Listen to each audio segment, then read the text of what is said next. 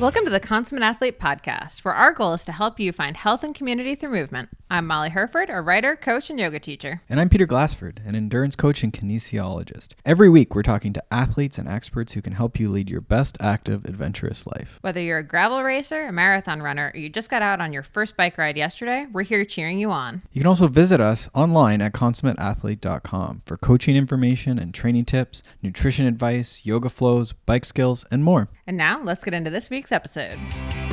Hello, and welcome back to the Consummate Athlete Podcast. Peter, how's it going? It's going well. We're rolling along into this, holiday season, hurtling towards the new year. I hope everyone is closing off the year in good spirits and doing the things you like to be doing and so forth. Yeah. It's sort of that like hectic but exciting time of the year.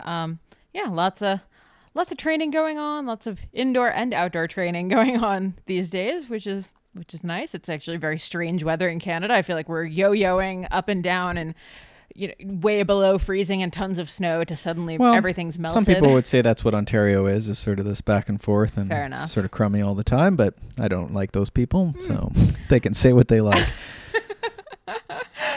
Anyway, as we're heading into the new year, of course, we love a good goal setting and just sort of reflective time of year.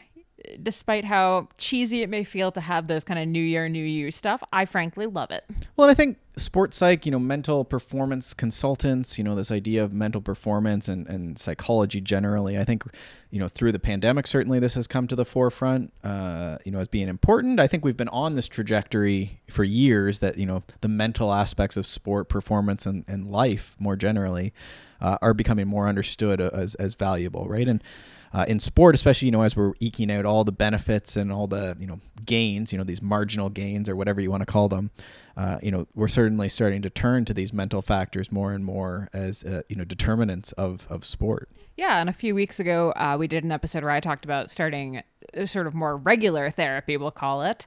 We actually got a lot of good feedback on that one. A lot of people appreciated that. And, for me, it's been super helpful. And I think people can kind of come at it in a couple different ways. You can either start with sort of your more traditional therapy and then maybe shift into sports performance therapy or working with a sports performance consultant or psychologist to sort of hone that stuff. Or I think what a lot of these sports psychs have said to me as I've interviewed them over the years is for a lot of people, sports psych can almost be a really great kind of intro into regular therapy and sort of learning these life skills as far as dealing with stress and anxiety. Because when we're talking about dealing with start line jitters or setting goals or any of these things, they all reflect right back into real life. So you can either come at it from like you're doing it in the sports side and it reflects into real life, or you do it in kind of more of the everyday life and it reflects into sport.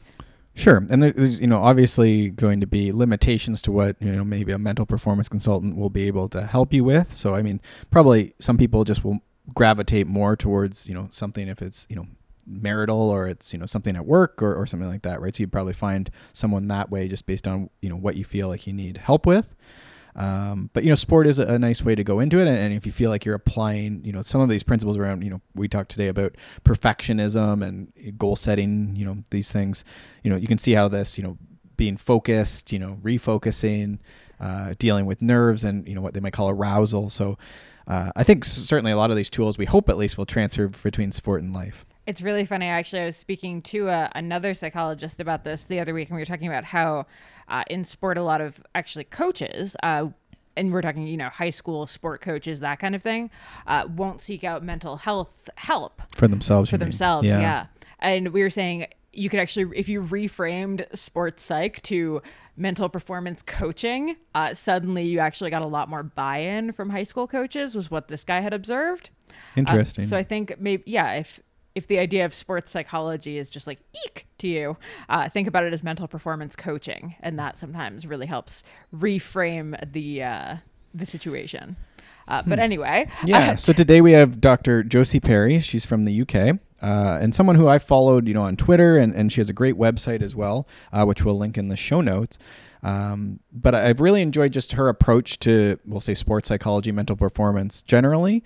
And she had a new book come out that sort of caught my eye that's directed at teenage athletes. It's called I Can. Again, we'll link to all her books in the show notes. But it just seemed like it's a really good looking book, which I say a few times during the podcast as well.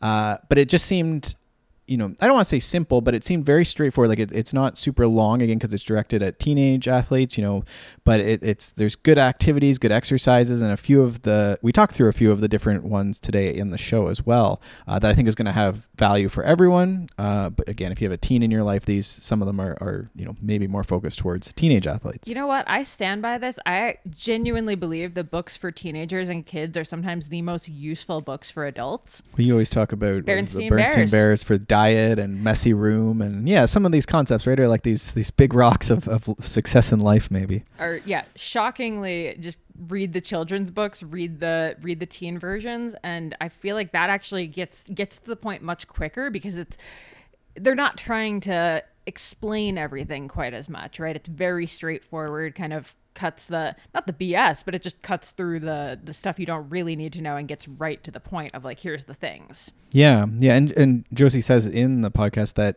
there's coaches and parents who are, get a copy for themselves, and then, for the athletes, so they can see sort of like what the activities might be and some of the approaches. And I think, you're always, some of the nice thing about starting with, as you say, a book for kids or a more primer is it might give you a sense of, okay, yeah, like this, goal setting, or Josie talks a lot about values, which I thought was a great thing, how our personal values might relate to an appropriate big goal we're setting, right? Or why we might do something, right? That nebulous why we talk about. So I really like that. And that might, maybe you go down into a deeper, rabbit hole, or get more books, or get consultation, or coaching, as you say, on that, right? And you can go deeper with, we'll say a quote unquote adult book, if you find something. Mm-hmm. All right, perfect. Well, let's get into it. Enjoy this episode with Josie Perry. All right, well, I'll just say, welcome to Josie Perry. Dr. Josie Perry is here on the Consummate Athlete podcast, and we're so excited to have you. So welcome. Thank you. Good to be here. Yeah, and so you have, several books have come out here in the last couple of years. And this most recent one that I wanted to talk to you about today is just, a beautiful book. It's called I Can, The Teenage Athlete's Guide to Mental Fitness. And it's just a beautiful looking book.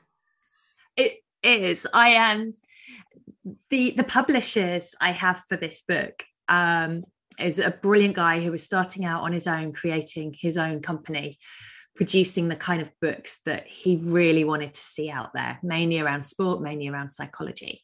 And I was his first author. So I kind of thought I'd be quite cheeky and ask if I can have some input into the design. And he was like, yeah, what do you want? And I found this brilliant guy on Instagram that I just loved the style that they were putting out. And I was like, can we approach them and see if they'll do the cover? I want as many sports as possible shown on the cover, because in the UK, certainly when you talk about sport in general, the average person will be thinking about football, rugby, cricket.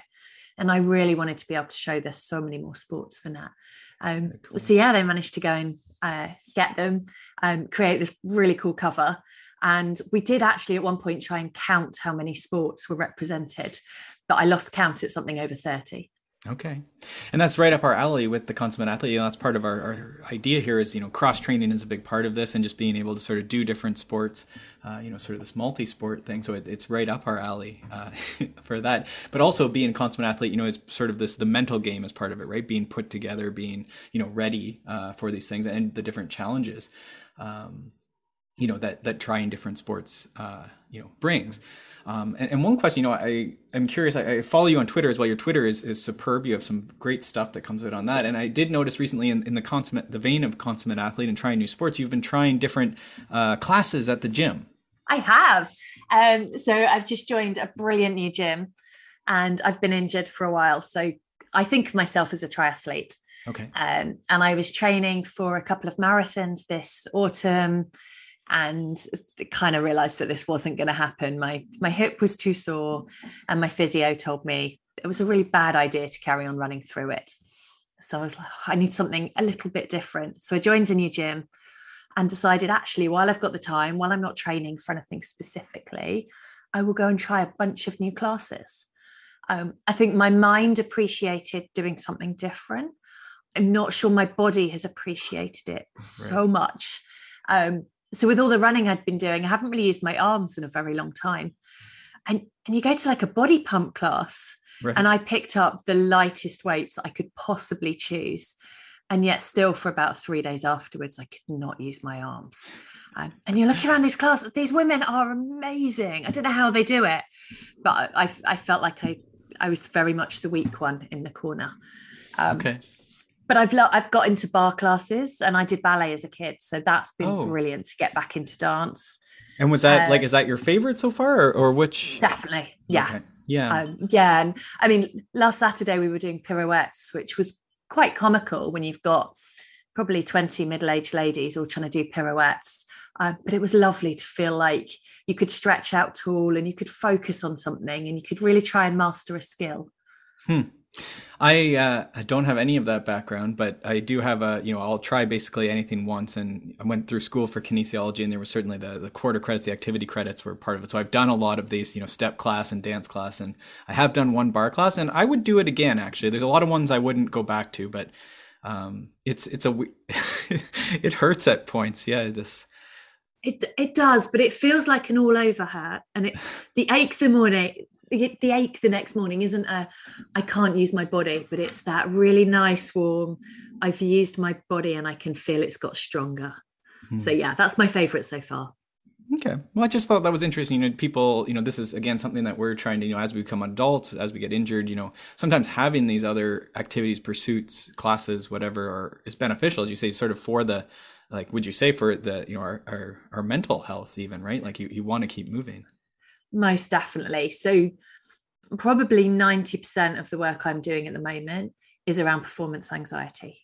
I'm sure a lot of that is triggered because we've just had 18, 20 months of a global pandemic, which has lowered the threshold for anxiety for many of us. But I also see it a lot in athletes who have a very, very strong identity around the specific sport that they do. So if everything about them is, I'm a cyclist, I am a soccer player, I am a basketball player, and that's who they feel they are, that can be quite dangerous, because as soon as they're injured, or as soon as you can't play basketball because there's a pandemic, everything falls apart and you don't really know who you are anymore. Every single competition, every event, every challenge is a threat, because it's a threat to your self-identity, and it triggers really unhelpful behaviors, unhelpful feelings. So I think it's really helpful, the more things we do. We don't want to stretch ourselves too thin, but the more different identities you can have. So much better to have an athletic identity than a pure sport identity. Then actually, if you can't do something, like I can't run at the moment, then you get to go and try something else. You still feel like you, but you're not quite so triggered. You've not got those high levels of anxiety. Right. And this is, anyone, adults, I think it's, we're all getting older, and, sometimes it gets harder to run, there's not the fewer and fewer people run as you get older and older. Some people are amazing and are the people running the, 70-year-old marathons and stuff like this. But it gets tricky. And so, is that, from your position, is that, suggesting that people go and try, music, or how do you, as a practitioner, how do you help someone, especially, I guess we can talk about adults, we'll also talk about kids here in a second, and their sort of specialization, but with an adult, what would sort of be the next steps then? So I do a pie chart with them we do 2 pie charts. So the first pie chart is would appeal to adults, right? Yeah. How do you separate out your day? What are you doing in your day? So what percentage of that pie chart is sleep, eating, caring for other people, working? The Instagram slice is surprisingly big. Yeah, yes. And then you get to teens and it's the TikTok slice that's huge. Right. But yeah, so you do a pie chart of your actual life. How much time are you spending on different things? And then you do a pie chart of kind of your mental life. How much mental energy, how much time thinking about certain things are you spending? And actually, sometimes there you might see that the sports side is huge compared to the actual amount of time you're able to do it. And we start to notice then their identity is probably too strong in certain areas. Right. and that's quite a risk. And so we might want to filter it down a little bit. And often we'll be looking at where somebody has got into a bit of a pickle because their identity is too strong. We start to really look at, what else do you love? Is it baking? Is it hanging out with your friends that you haven't been doing so much because you've been so focused on that marathon? Serious training, quote unquote. Yeah. And we start to pull out all the other things that they love in life, so that when something goes wrong with their sport, it's not a huge issue. Mm-hmm.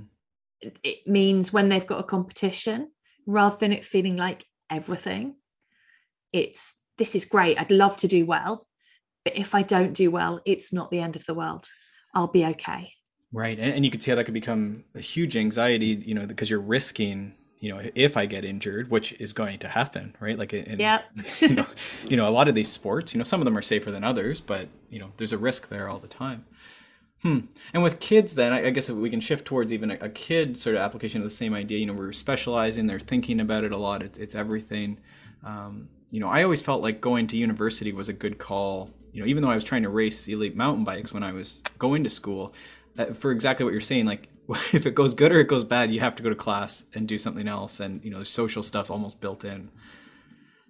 We see, looking at the guys that were running a lot in the 70s, the 80s in the UK, some of those guys were really fast at marathons. We had 2 hour 10, 2 hour 11s, right. And they were all training after work.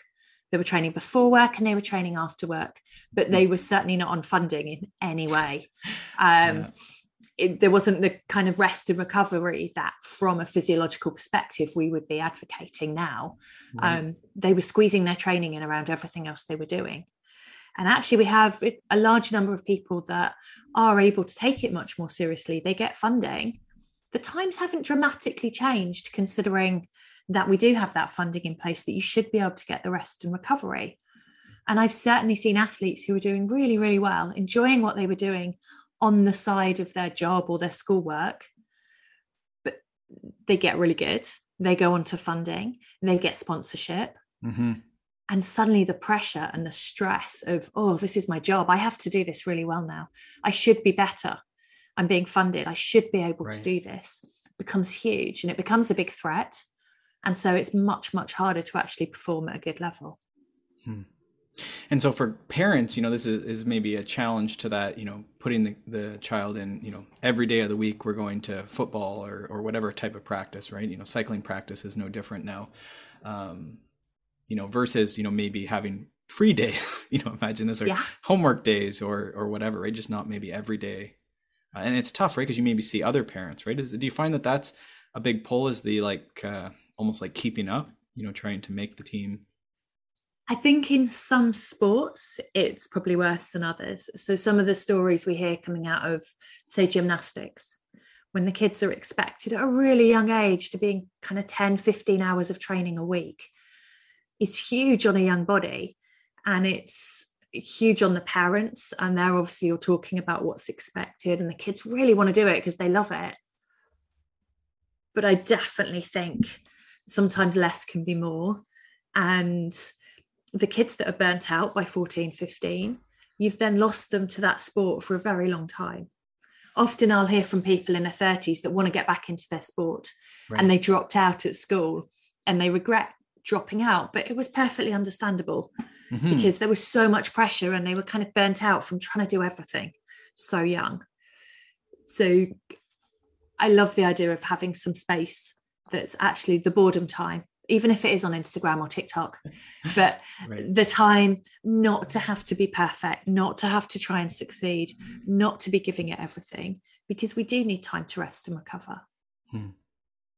Yeah, it's a tricky balance. I think, like you say, the free day almost, they might choose to even go ride on their own, but I almost wonder if, for parents, that's sort of the easiest thing, is just not structuring. And if they go out and play on their bike or kick the football against the back of the house or something, then there's some intrinsic motivation there.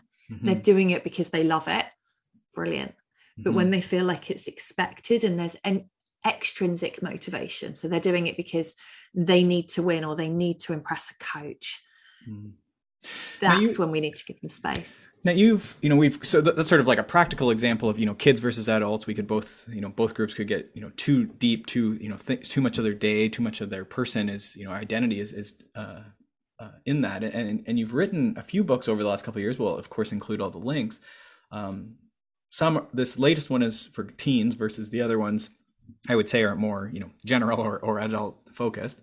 So is there a difference, as you're writing this I Can for teens, what is the difference, would you say, in terms of the, aside from the great design on the cover, what is the difference, when you're presenting, these concepts, motivation and this sort of stuff? I guess it's about the simplicity. So it comes down to the simplicity of the concept and then the simplicity of the writing. And that's a really hard skill that you're constantly honing. But actually, I think many adult books would be better if they were simpler. And I think it's hard in sports psychology. We're fairly, although it's been going for about 100 years, apparently, we're still fairly new in this world. You imagine if you want to be great as an athlete, you get your coach and you'll get a physio to help fix you, and you might get some strength and conditioning. But actually, sports psych's normally seen as the thing you do to fix something. It's not seen as the upfront, let's go and learn some really good mental skills. And so I think as sports psychs, we often try and justify why we're here, and we give way too much information, and we try and we're almost bombarding people with things. But when you really simplify it and get those concepts much clearer, they work for everybody. So I've had lots of parents that buy 2 copies of the book because they want a copy for them, because they want to be able to explain it to their kids. But they also want their kid to have a copy because it's a workbook. The idea is that kids can write all over it and they fill in the sections with their own thoughts and their own ideas. So that needs to be private for them. It needs to feel like their safe space to explore some of these ideas.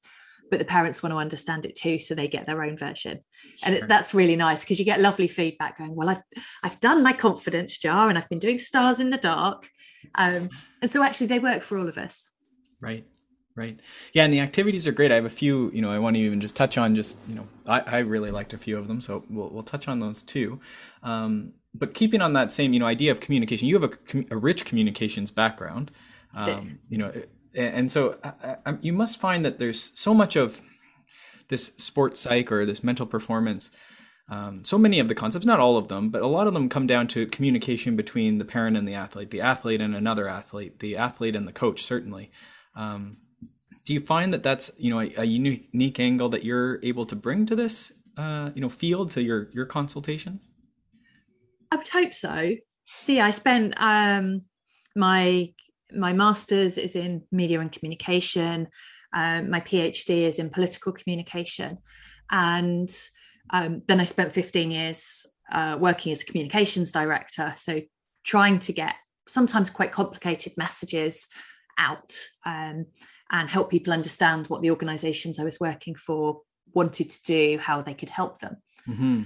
And so taking a lot of those skills into sports psychology, I think the biggest thing is helping people realize that others don't think in the same way that they do. They don't know what's in my head. Yeah.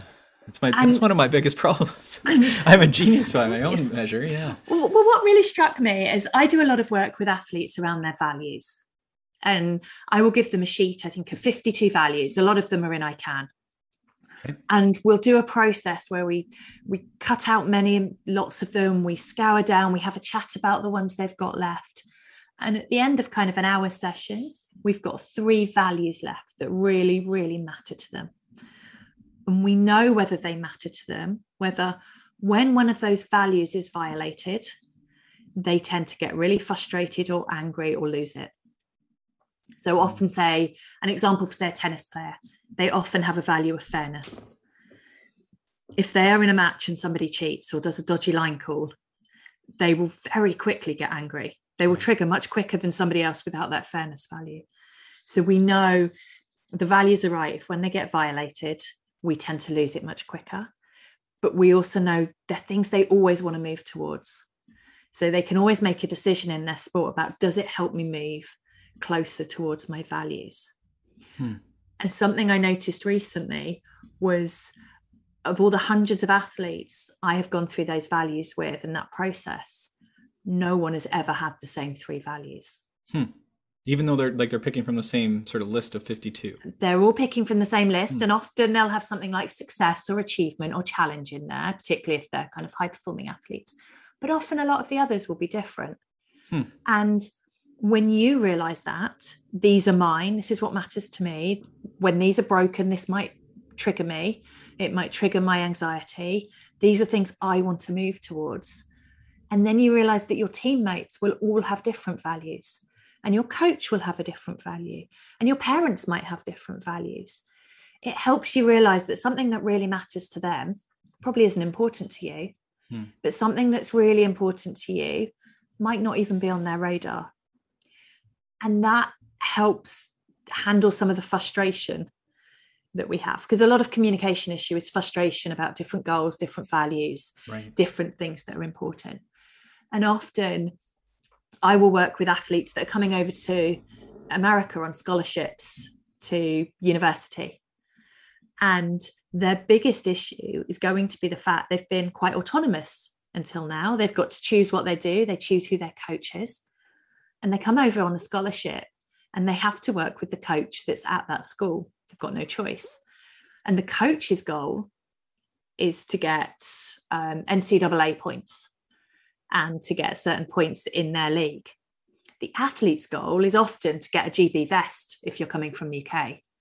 And so their goals will be very different. The types of events they might want to enter would be very different. And they're unlikely to have that chat to see that they're on an entirely different page. And so they just get really frustrated with each other. And the athlete feels like the coach doesn't care.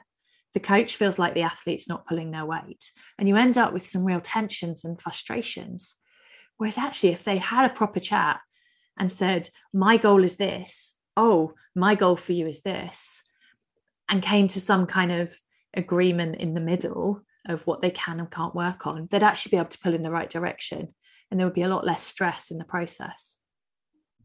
Yeah, that would definitely improve a lot of different discussions, I would imagine, right? Even just understanding it, like you say, and how to approach, a discussion or concern you have, knowing that the other person is, this is what they're trying to do. And it strikes me that, I'm thinking of like coach to coach sort of, or like coach to administration type discussions, but it strikes me that a lot of times the goals probably aren't, in direct, head-on collision mode, right? Like they're probably, in alignment, we all want to win, or we all want to do well, or whatever, right? Like there's some of these stuff's going to overlap.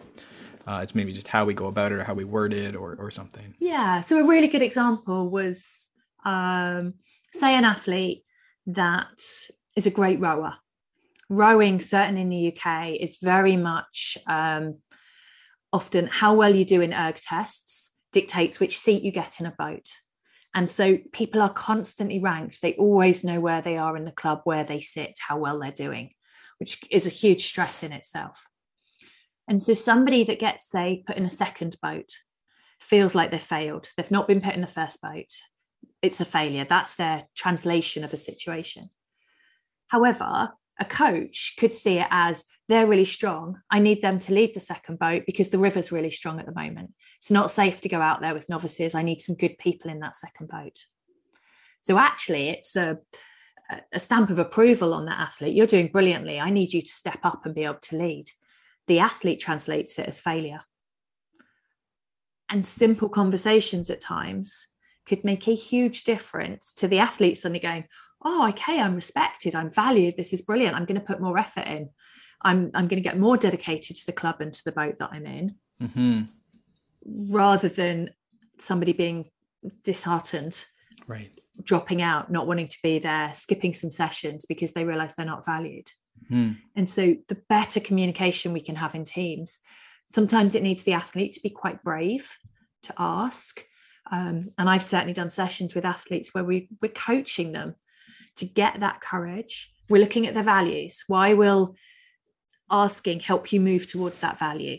So it doesn't feel quite such a scary thing. It's like, this will help with this. There's a good reason to do it. But we'll practice scenarios. We'll practice chatting as if I'm the coach and they're the athlete, or the other way around, Mm-hmm. to get the courage. And something that struck me in the I Can book was Rebecca Adlington, who's one of the greatest swimmers we've had in the UK, said her one piece of advice to teenage athletes is to ask more questions from your coach. And she's like, you don't do it in a way that sounds like you're questioning them as if they're doing something wrong or you don't believe it. But the more questions you ask, the more ownership you have of your sport, the more you understand, the more you learn, the better an athlete you're going to be. So don't fear that your coach is going to think you're undermining them. Go and ask questions, because it will make you a better athlete. Yeah. Yeah. And I think most coaches would be receptive, but it's good if you're prepared for a little bit of, resistance or a grisly answer, maybe in some cases, at least initially. But yeah, I think that's so good. And I think, on that communication thread, it's so much of this work is work before we get to crisis mode or to competition mode, or, full blowout, the season's over and I didn't get to play and we lost and everything sucks. So much of this work is done beforehand. And I imagine some of the stuff you've done as far as crisis communication and that sort of stuff, it would have been great if the company would have been, or the politician or whoever would have been doing some of this work beforehand, to have that message and that protocol and that, whatever, right? The trust, I guess, ultimately. Yeah. And certainly from the comms perspective, I mean, I loved doing crisis comms. The adrenaline is brilliant. You're kind of thrown in. You've got this big problem to tackle. It's fascinating from a theoretical perspective. But it was always, wow, we're on this TV show this weekend and they're going to rip us to pieces. We need to practice. If you can do that work in advance so that you don't need to practice in the moment, or you can just top up your skills in the moment, we'd do so much better. So the more, and I work with athletes as well on their media training around those things, so that we've certainly seen athletes who haven't performed anywhere near their best because they're worried about the post-race interview that they might have afterwards, and what might be said, and having to perform in an environment that feels quite hostile to them and very different. So the more we teach people communication skills in day-to-day life, the easier all these elements become. Right.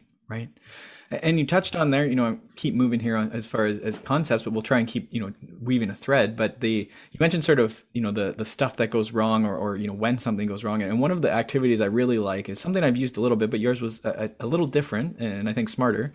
But the what if planning is one that I think would resonate with so many people. Could you take us through just the basics of sort of what if planning? You've sort of touched on it there briefly. Sure. So I love what if planning because we all tend to have things we're worried about in our sport, and we try and bury them. If I bury my head in the sand, it won't happen and I'll be okay.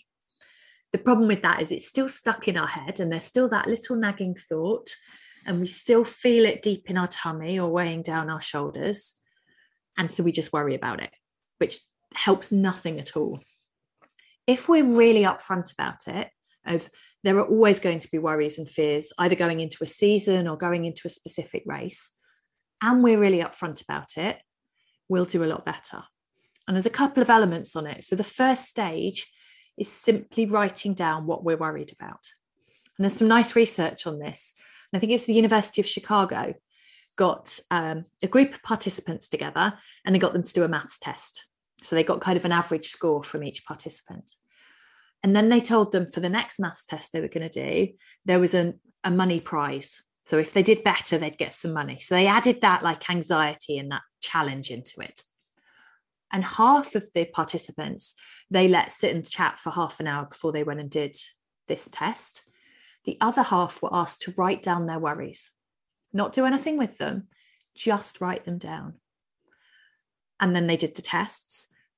The half that wrote down their worries got a score, 0.5 a point. So going from, say, a B to a B plus, higher than the people that just sat and chatted to their friends. So simply just writing down what worries us is helpful. Gets it on paper. It's almost like it gets it out of our head on a piece of paper. When I do this with people, every single person says, I know it's silly, but...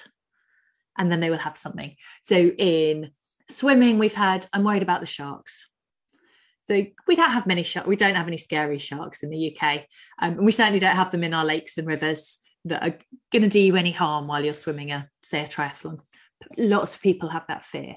Or I'm worried my shoe will come off in a cross-country race.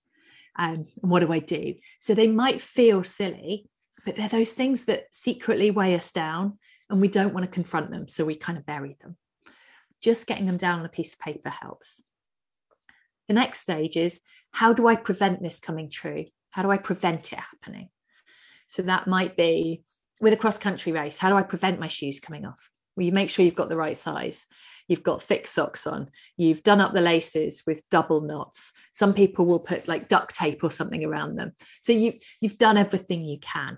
So you've got great preparation in place. And then there's the if then. If it happens, despite my preparation, what would I do? Because in the moment of something going wrong, we panic. We get flustered. We kind of usually take a disastrous choice because our emotions are playing out and we're not thinking with the sensible, logical part of our brain. But if we've planned for it in advance, we've got something to go to. We know what to do. So it's like, if I lose my shoe in a muddy puddle in cross country, I will stand by the side until the main group of people have come by. I'll dive in, I'll grab it, I'll carry on. Or I'll just run off and finish the race with one shoe on. But you've got a plan. And then having that on paper means you've got a bunch of things you can go off and do, put into your goal setting, put into your training plans. So you're preventing those things happening anyway. But also, if they do, you're sussed, you've got a plan for them. And that reduces so much of the anxiety we have before events.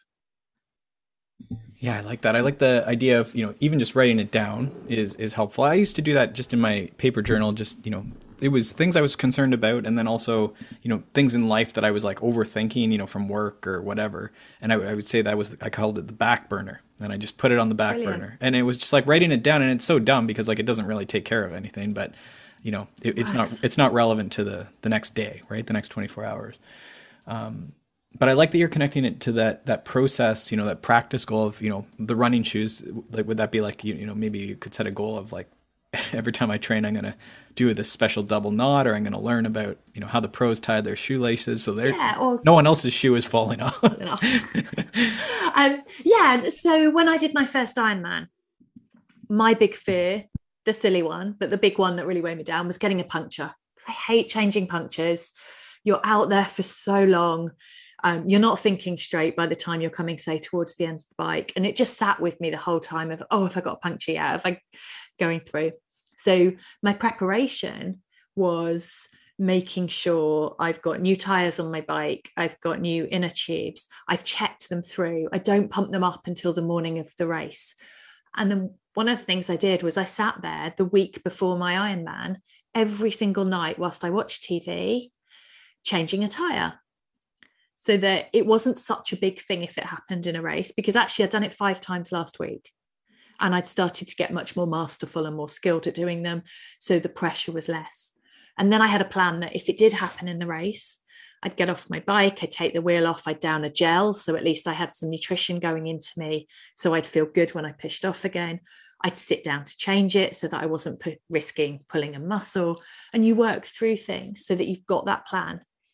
And suddenly that nagging doubt has gone, because you're like, if it happens, I'm okay. I'm prepped for this. I know what I'll do. Yeah. And that's, exactly it, right? It's just sort of these lists. It almost strikes me that this is, as we go through our preseason, for cyclists, for summer sports, we're getting into sort of this, we're starting to train, maybe starting this base phase, but this would be such great stuff. As you say, you have months probably to practice flat changing, get coaching for flat changing, watch a YouTube video for flat changing. The weather's not great. We used to do, you do trainer workouts and actually have to get off and, in the middle of an interval, right? It would just be like, today you have to change between the first and second interval, you got a flat and, you have to change it, right? Like while you're sweating and, you're in the basement. Oh, I'd be swearing at the time, but what brilliant training. Yeah. And you tell the story of Michael Phelps and his goggles coming off and simulating that because he was scared, right? And then he actually had to do it and did really well with it, right? And then I think that's the thing, right? You just wouldn't be that stressed about it. You'd be bummed, but you'd get through it, right? It's ultimately, especially in an Ironman, right? It's minutes. It doesn't really matter that much in the grand scheme. And exactly the Michael Phelps story of one of his fears was that his goggles would come off in a race. And so one morning his coach stood on his goggles before the session while standing on the deck, and he had to practice a session. with no goggles. Happened in a world championships, his goggles filled up with water, but because he was practiced, he didn't panic, and he touched the wall, and I think he got a new world record. And I've certainly seen athletes that have similar worries build that into their training. So actually you rock up at training and your goggles are leaking, or you've forgotten them, and instead of just packing up and going home, you're like, brilliant, this is my Michael Phelps session. Right. This is the practice for when it happens. And so you can turn something that could be a real negative into a real positive. Yeah, and you could say the same thing, like so many people, they aren't ready to change the flat. I don't want to stick on flat, but they don't even carry the stuff because they don't know how to fix it. But it's like, that was your simulation right there. You got a flat, then you called a taxi to come and get you or something, right? So it's like being prepared for that. Does this relate? I liked the chapter around procrastination and the concept of procrastination. Do you think that ties in here with some of these fears and these worries and how we might do them? Like, is that what procrastination might tell us? Does it point us in that direction of those? I find procrastination tends to come either when you don't care enough about what you're doing, because there's just no full motivation. If there's no big goal that, so if the goal twists your tummy with like, I really want to achieve that. If you haven't got that, you're likely to procrastinate because it doesn't mean enough to you. But we also procrastinate when it means too much, when it means everything to us. Because if something means everything to us and we fail, we failed. We feel like a failure. And so often we will put excuses in our way. So we've got a good excuse if something doesn't work. So I always remember years ago when there was a guy who would always turn up late for swim training. And I look back now and was like, yeah, he was giving himself a really good excuse. If his race didn't go well, I never managed to make a full session. So that's probably why my swimming wasn't brilliant. Or the person that rocks up late to a race without having prepped properly, hasn't checked all of their kit. It's like, I was in a real rush. I've been crazy busy with work this week. No wonder the race went badly. And so they give us really good small excuses if our big race goes well and goes badly. The problem is we're making it harder for ourselves to make that race go well. So it is likely to go badly. So I think one of the scariest things for an athlete is to admit how well they would like to do. And they might be able to big it up on TV if they're talking about a certain race. But often that deep confidence isn't there. And it's really hard to say, I care about doing well in this. Because if you care about it and you screw up, you feel awful. You feel like a failure. And no one wants to feel like a failure.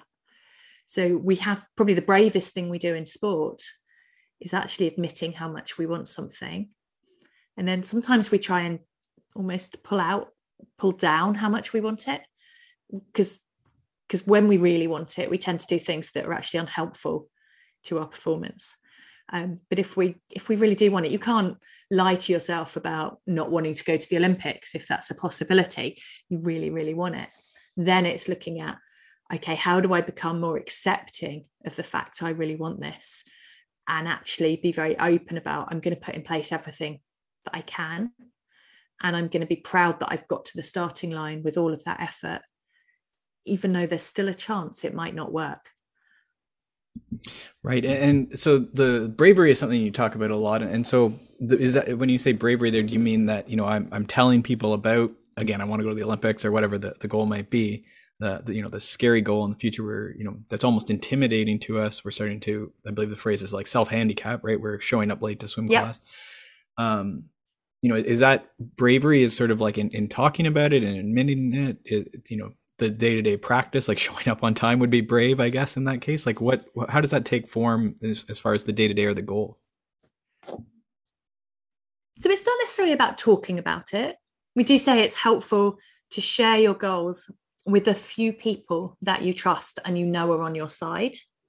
We don't want to share our goals with everybody. We want to feel safe in our goals a little bit, but it's about the honesty with yourself. And I work from a perspective called ACT, which stands for acceptance and commitment theory. And rather than trying to squash some of our fears and our worries and pretend they don't exist and and reframe everything on top of them super positively, we're much more accepting, I guess, of, yeah, we have fears, we have worries, we have things that matter to us, and they might go wrong. And that's okay. So there's a lot of work that I will do with athletes around being open and honest about the things we're worried about, and starting to have a much healthier conversation in our own head with that voice that's telling us you could fail, people are going to judge you, this could be embarrassing. And rather than agree with those thoughts that are in our head, we try and distance ourselves a little bit from them. So it's kind of, thanks, I hear you, I get that you're worried this could hurt me because it matters to me. However, it matters much more that I try my best. So I'm going to do it anyway.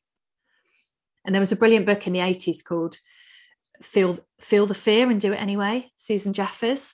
And that's the start of bravery. But I think true bravery is feel the fear, do it anyway, in the service of. So it's that, why are you doing it? That's the important bit. And when we've worked on things like our values, we know why we're doing it. And so that bit's really important. So I'll give you an example of an athlete who wanted their purpose, their values were around wanting to be the first person to get a professional contract in their sport from their ethnic background, because their purpose was to be able to show other young people like them that it was possible, because there was nobody there to show them how to do it. They wanted to be that person, that role model, to show it was possible. But actually maybe they're very timid, maybe they're nervous about going to talk to the coach about how to get better, how to do the media interviews, how to push themselves. So it took a lot of courage to go and do that, but they were doing it because they had that higher purpose. They wanted to be able to show what was possible to others, so that there was a real value in them being brave. And so it's really about, I see the bravery side as kind of accepting that we all have fears, we all have worries, we all worry our shoe's going to come off, or we're going to get a puncture, or whatever our things are in our sport. But we're going to handle them anyway. We're going to prepare, we're going to plan, we're going to do it, even though we have those fears, because it really matters to us. And it might matter to our team, and it might matter to others, and it gives us an outlet for what's important. The purpose then, do you see that as being, central to, the why seems to be always this like question, and it's something I'm like curious about because it does come up a lot, but it always seems so nebulous and like overwhelming, right? Do you see that, the values, the purpose, is that sort of the way to edge into that in the way you tend to work with the why? So I do quite a lot of work outside of sport. I'll often work with entrepreneurs, lawyers, medics who are going through qualifications. And we do a lot of work around mainly kind of trying to make really good decisions, which is what we're trying to do in sport all the time. Everything we're doing is a decision. And we'll do a lot of work around those decisions. And we work on 5 areas to make the best decisions you can in life. Will I enjoy it? Sometimes we won't enjoy it in the moment. A lot of our sport we don't enjoy in the moment, but we enjoy the process. We enjoy knowing we've achieved something. It's a big picture, either type 1 or type 2 enjoyment, but will there be some enjoyment there at some point? Do I have the capacity to do it? Because high performers tend to try and do absolutely everything and then can't always do it as well as they would like, and then beat themselves up because it's not possible to do everything. So do I actually have the capacity to do this? Do I have the capability to do it? There's a really famous quote that's used all the time in the UK from Richard Branson, of Virgin fame, who says, say yes and then figure out how to do it. And I don't like that idea of winging it. I actually want people to be much more, I won't have 100% of those skills that needed, but I need quite a few of them, because otherwise I'm just going to feel horrifically uncomfortable and I won't be bringing any mastery to what I'm doing. So do I have the capability? Do I have the capacity? Will I enjoy it? And then the last 2 questions, does it somehow move me closer towards my purpose? And does it meet one of my values in some way? So it's unlikely it'll ever meet all 3 values. Often our values might clash a little bit anyway. But does it move me closer towards a value? When we've got all of those, we can make much stronger decisions. We have a post too, and it's sort of this idea of like, can you prepare for the goal that you've set, and do you want to, right? And it's sort of, I seem to have people like, they come and, sometimes the answer is no, because they have vacation, for 3 weeks before they're going away to this big bucket list race. Their family booked the vacation. They didn't have the communication on the front end about when stuff's happening, and they want to go, but it's like, it's not really how you would choose to go into it, right? Or, you don't actually like that sport. It's just sort of this random bucket list, it's mountain biking or it's gravel, but you actually like road racing and group riding in the city or something, right? So I find that people come a lot with that. And so those questions, those 5 great, questions or check marks are great. I like that. It helps the decision you make feel more authentic. Right. So there are no perfect decisions, but it helps you make one that feels most like you. And then it's harder to beat yourself up afterwards. And most of the people I work with, highly perfectionistic, very high achievers, usually beating themselves up for not being perfect, which is impossible. That's where we're going next too. So. Okay, cool. And so when you are like that, you're never going to be able to make the perfect decision, because there is no perfect decision. But the closest you can get to it is making one that feels like it's authentically you. You've made it as close to who you are as possible, and you're able to give as much of you as possible. And the fourth one was, does it move you sort of closer to your purpose, was what you said. Yeah. And I like that, right? It's almost this idea. I always talk about failing forward. I like that idea of like, you learn, I did Ironman, but like I have nothing to do with triathlon otherwise, but I wanted to learn to swim. And so it was this thing that like, my wife, Molly, co-host here as well, they always go to the beach. Her family's always gone to the beach. My family's never gone to the beach. And I was sort of scared, you talked about sharks and stuff, like not necessarily sharks, but I assumed, water just means it's not safe. So how was I going to scare myself? So we did this Ironman thing. We took, did this over a couple of years. And so it actually helped me. It wasn't going to be enjoyable at parts. It was neat that we did it, but it did, now I can swim. We went surfing and we go to the beach, and it's good. Right? I'm not scared of getting sucked out to the ocean and never to return. Or as scared. So I like that. I like that close to your purpose is great. I love that. And then the question to ask to find the purpose, because it's the hardest bit. I have had a 23-year-old that said, this is my purpose. Everybody else, it takes time, of every age. It's really hard to find. It would be wonderful if we could all kind of figure out our purpose as teenagers and then live our life trying to move in that direction. Always the same direction. Yeah. Linear path. Yeah, that'd be lovely. Most of the time we're trying to figure it out, usually in our 40s or our 50s. And we've gone like, oh, we've got a limited time on this earth left. What do we want to do with it? What do we want to have left behind? Do you think I've misrepresented when I said like my purpose in doing that was to learn to swim? Have I misrepresented purpose, or is that an okay use of it? I would say that became a goal, but I would imagine maybe your purpose is around constantly stretching yourself to see what's possible, right? Or about maybe adventure, spending or bravery, or family. Yeah, so maybe that is, okay, I get it. Or being a role model to others in your family, that kind of thing. So the purpose is big. It's the hardest thing we work on. Right. I ask my athletes to write their own Wikipedia page. So if you're a teen, in 20 years' time, when you look at Wikipedia, which I'm sure won't exist in 20 years' time, but something of that. They don't ask you what it is, yeah. No. But whatever the replacement thing is, when they look at that in 20 years' time, what has somebody written about them? If they could write it, what would it say? And that really helps focus your mind. And if they're older, we do it when you're in your rocking chair at 80 and you're looking back on your life. Why was it worth you being put on this earth?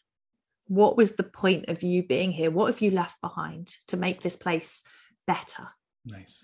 That really focuses you on, it's this. And then I like, if we have these 3 values, going through this process, we have 3 values. I like that it's not going to check necessarily all 3. Never. Ironman race really may not knock off, all of that. Sometimes they clash. I had a race where 2 of mine, one is success and one is family. I had an awful race. The weather was horrific. I was an hour out longer on the bike than I should have been. I came in, I was feeling awful. My back was in agony. I have a spinal condition. And my daughter said to me, "You took ages, Mummy. What was wrong?" And I was like, ouch, stabbed to the heart.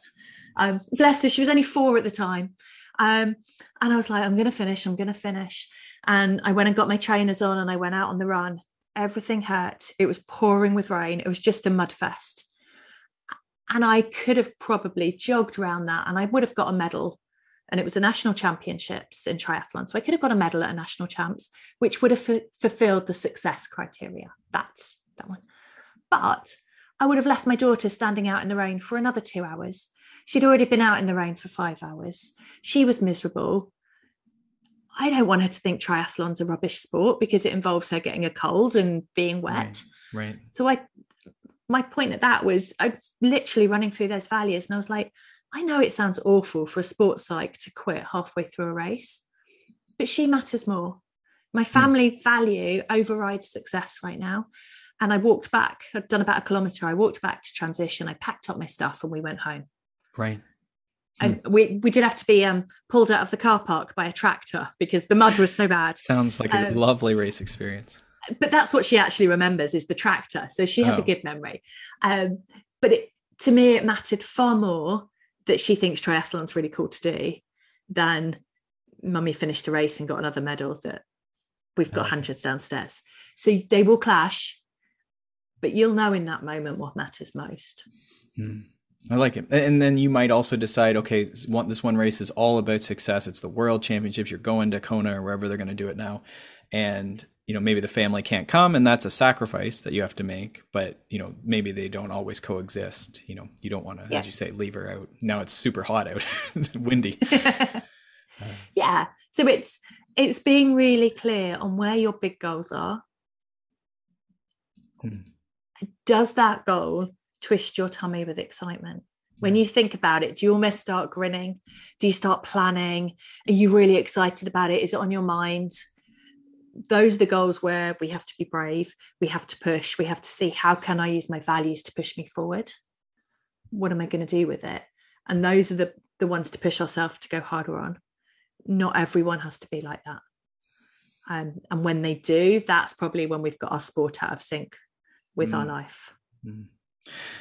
Speaking of being out of sync, we're in the last sort of 5 minutes here, and I want to make sure we do touch on this because I think it'll resonate with a lot of listeners. And I think it's also something I see with a lot of the youth now. They're trying to get to university and they have to have perfect marks. And it's this idea you present as sort of perfectionism versus adaptive perfectionism. And we don't have a lot of time for you to explain that, but did you want to just introduce that? And maybe that's something everyone can look forward to in the book. But this idea of adaptive perfectionism, what is that? So I would say, because most of the work I do is around performance anxiety at the moment, I can't think of anyone that's come to see me with that doesn't have some element of perfectionism, because they really, really care about doing well and they will put everything into doing well. So they are usually incredibly high performers. Even if they don't have natural talent, they will work so hard to reach those goals they've set. Right. And it's probably got them to a pretty high level. It will have got them to an incredibly high level. However, they probably haven't celebrated that much along the way, because as soon as they've achieved something, they've gone on to the next thing. There's kind of that constant, right, what do I do next? Rather than sitting back and kind of enjoying the fact that you've achieved something brilliant. But also, if you're trying to achieve perfection, it doesn't exist. So even if you get close, all you'll do is raise the bar because you're focused on doing even better. And I call it the well-being gap. And you'll always have this gap between where you believe you should be and where you actually are. And the word should is really important there, because if you're a coach and you start noticing people using the word should a lot, they're usually trying to live up to a much higher level than is probably humanly possible. And that well-being gap can be really harmful, because you stop enjoying what you're doing because you constantly feel like a failure and you don't get the celebration elements. You're just, well, what's next? What else should I be doing? And it's very hard to step back and to realize that actually I've done brilliantly and I should be so proud of myself. So often the work we do to make it much more adaptive is you're still going to set high goals. We're not going to try and take that away from you in any way, but we do want you to be a bit more flexible about how you do things, because a lot of the things that athletes will put in the place in order to achieve perfection are routines and rigidity.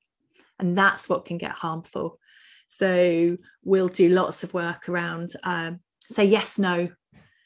Each day for a week, you will stop doing something you always do. So that could be you get out of bed in the morning and you shake down your duvet, your quilt, and you make it really neat and nice. And that you can't leave your bedroom until you've done that. So it's like, okay, if that's your thing, don't do it for a week. Not because you're trying to become slovenly, but because you're trying to teach your brain you can change routines. You can do things that are a bit different. You might get your parents to write lots of different challenges in a bowl, and you pull one out. You have to go and try something different. So it's kind of forcing you to break some habits, break some routines. So you realize that the world doesn't fall apart if you do something a little bit differently. And so it starts to give you a little bit more flexibility. We try and get you to purposely celebrate. When you have a success, celebrate that. We also try and look, really importantly in this case, look at your values. How can you start to measure yourself by whether you achieve or have done something in line with your values, rather than measuring yourself by the metrics that are really easy to measure? So rather than where did I come in that race? What was the wattage my average wattage? What speed did I go? You can look at, did I work hard the whole way through? Did I help my teammates? So you start to look at your values and set goals that are much more in line with your values. Did I purposely try and enjoy it, rather than measurements that match everybody else's? And then you start to enjoy the perfectionism that you've got and get benefits from it. Right. And be, I think some of it too is, you talk a bit about bravery and planning to be, almost setting goals to be brave, or to be, I've been cycling. I'm thinking, maybe this race, we don't even care about the result. It's trying to be aggressive early and, break out of that like perfect pacing, or, always finishing. I always finish. And it's like, well, why do you have to finish? Right. Can we set a goal that's like, you have to lead the first lap, because you never lead the first lap, but now you have to be out on the front. And that's the practice goal, the race goal. Right. And even though it won't be perfect, right? Perfect in that you finish perfectly, right? Yeah. And it becomes much more, the whole process is, what can I learn from this? How do I get more masterful? How do I develop processes that will work for me? And try and forget about the outcome as much as possible. Because when we focus on the outcome, we tend not to do the processes very well. Right. And then we don't do so well. When we focus on the processes, when we focus on learning, when we focus on development and mastery, we tend to get better outcomes. But we have to move our focus away from outcomes first. Especially as you get, like you say, like it's sort of this idea of, what worked, what got you here won't get you there sort of idea. Like once you've gotten, past, you're not a beginner anymore, right? Like anything sort of works to start. You have to be a little more specific, and the stakes being higher, right? Everyone's good. Everyone's, wants to win. Yeah. Everyone, there's only one gold medal. But one of the interviewees in the book, I love, is a paracyclist, Dame Sarah Story. And every time I've interviewed her, we've had to recount how many Olympic titles she has, how many world titles, how many European titles. And she was in the high 70s last time we chatted. But one of the things I loved was she says, I'm not that fussed around winning races. And actually winning is sometimes annoying because I can't really learn when I win. And I'm not fussed about winning everything. I'm fussed about being the very best cyclist that I can be. And I can only get really masterful at it when I've got lots of other people to learn from, when I've got mistakes to learn from, when I've got things that have gone wrong. And so all of her focus is on the processes and learning and being a brilliant cyclist. And that's what tends to get her all of those medals, rather than the fact she's sitting there going, I must win. So the one rule I give people before they have any competition, with my athletes, we create what's called a confidence booster. And there's examples in the book, but the first question on that is, what's my goal? And the one rule is, it cannot be to win. We do not look at the outcome. We try and have it something that you can entirely control. I love that. And it's maybe something to ponder. And I think we'll leave people with that today. You've given us so much today, to think about as far as different activities and things. If people want to find the book, we will certainly have the links in the show notes. Brilliant. And then certainly they should give you a follow on Twitter, because you are, very good at Twittering. And that's Josephine. I spend far too much time on Twitter. Well, I mean, your pie chart is your pie chart. You can spend it how you like. Josephine Perry on Twitter. And again, we'll link to that as well. Anything else that folks should know about? Yeah, so I've got a website called performanceinmind.co.uk, and that's got links to buy my books, but it's also got a whole section called Performance Zone, and there are worksheets you can download. Lots of the techniques that I use are talked about on there. And it's great. Yeah, I actually found your end of season, and I got that one. The end of season sort of like, what did you enjoy? What do you want to do better? And then planning for the next one. And it was just super. Yeah. Brilliant. Cool. Well, again, thank you so much. We'll talk with you again soon, and all the best with this book and the others. Thank you. Bye. Bye. Thanks so much for tuning into the Consummate Athlete podcast. If you enjoyed this or any of our past episodes, do us a solid and leave us a rating or review wherever you listen to podcasts. And check out our book, Becoming a Consummate Athlete, over at consummateathlete.com. Questions or comments? Find us over on Instagram @consummateathlete, and we will see you next week.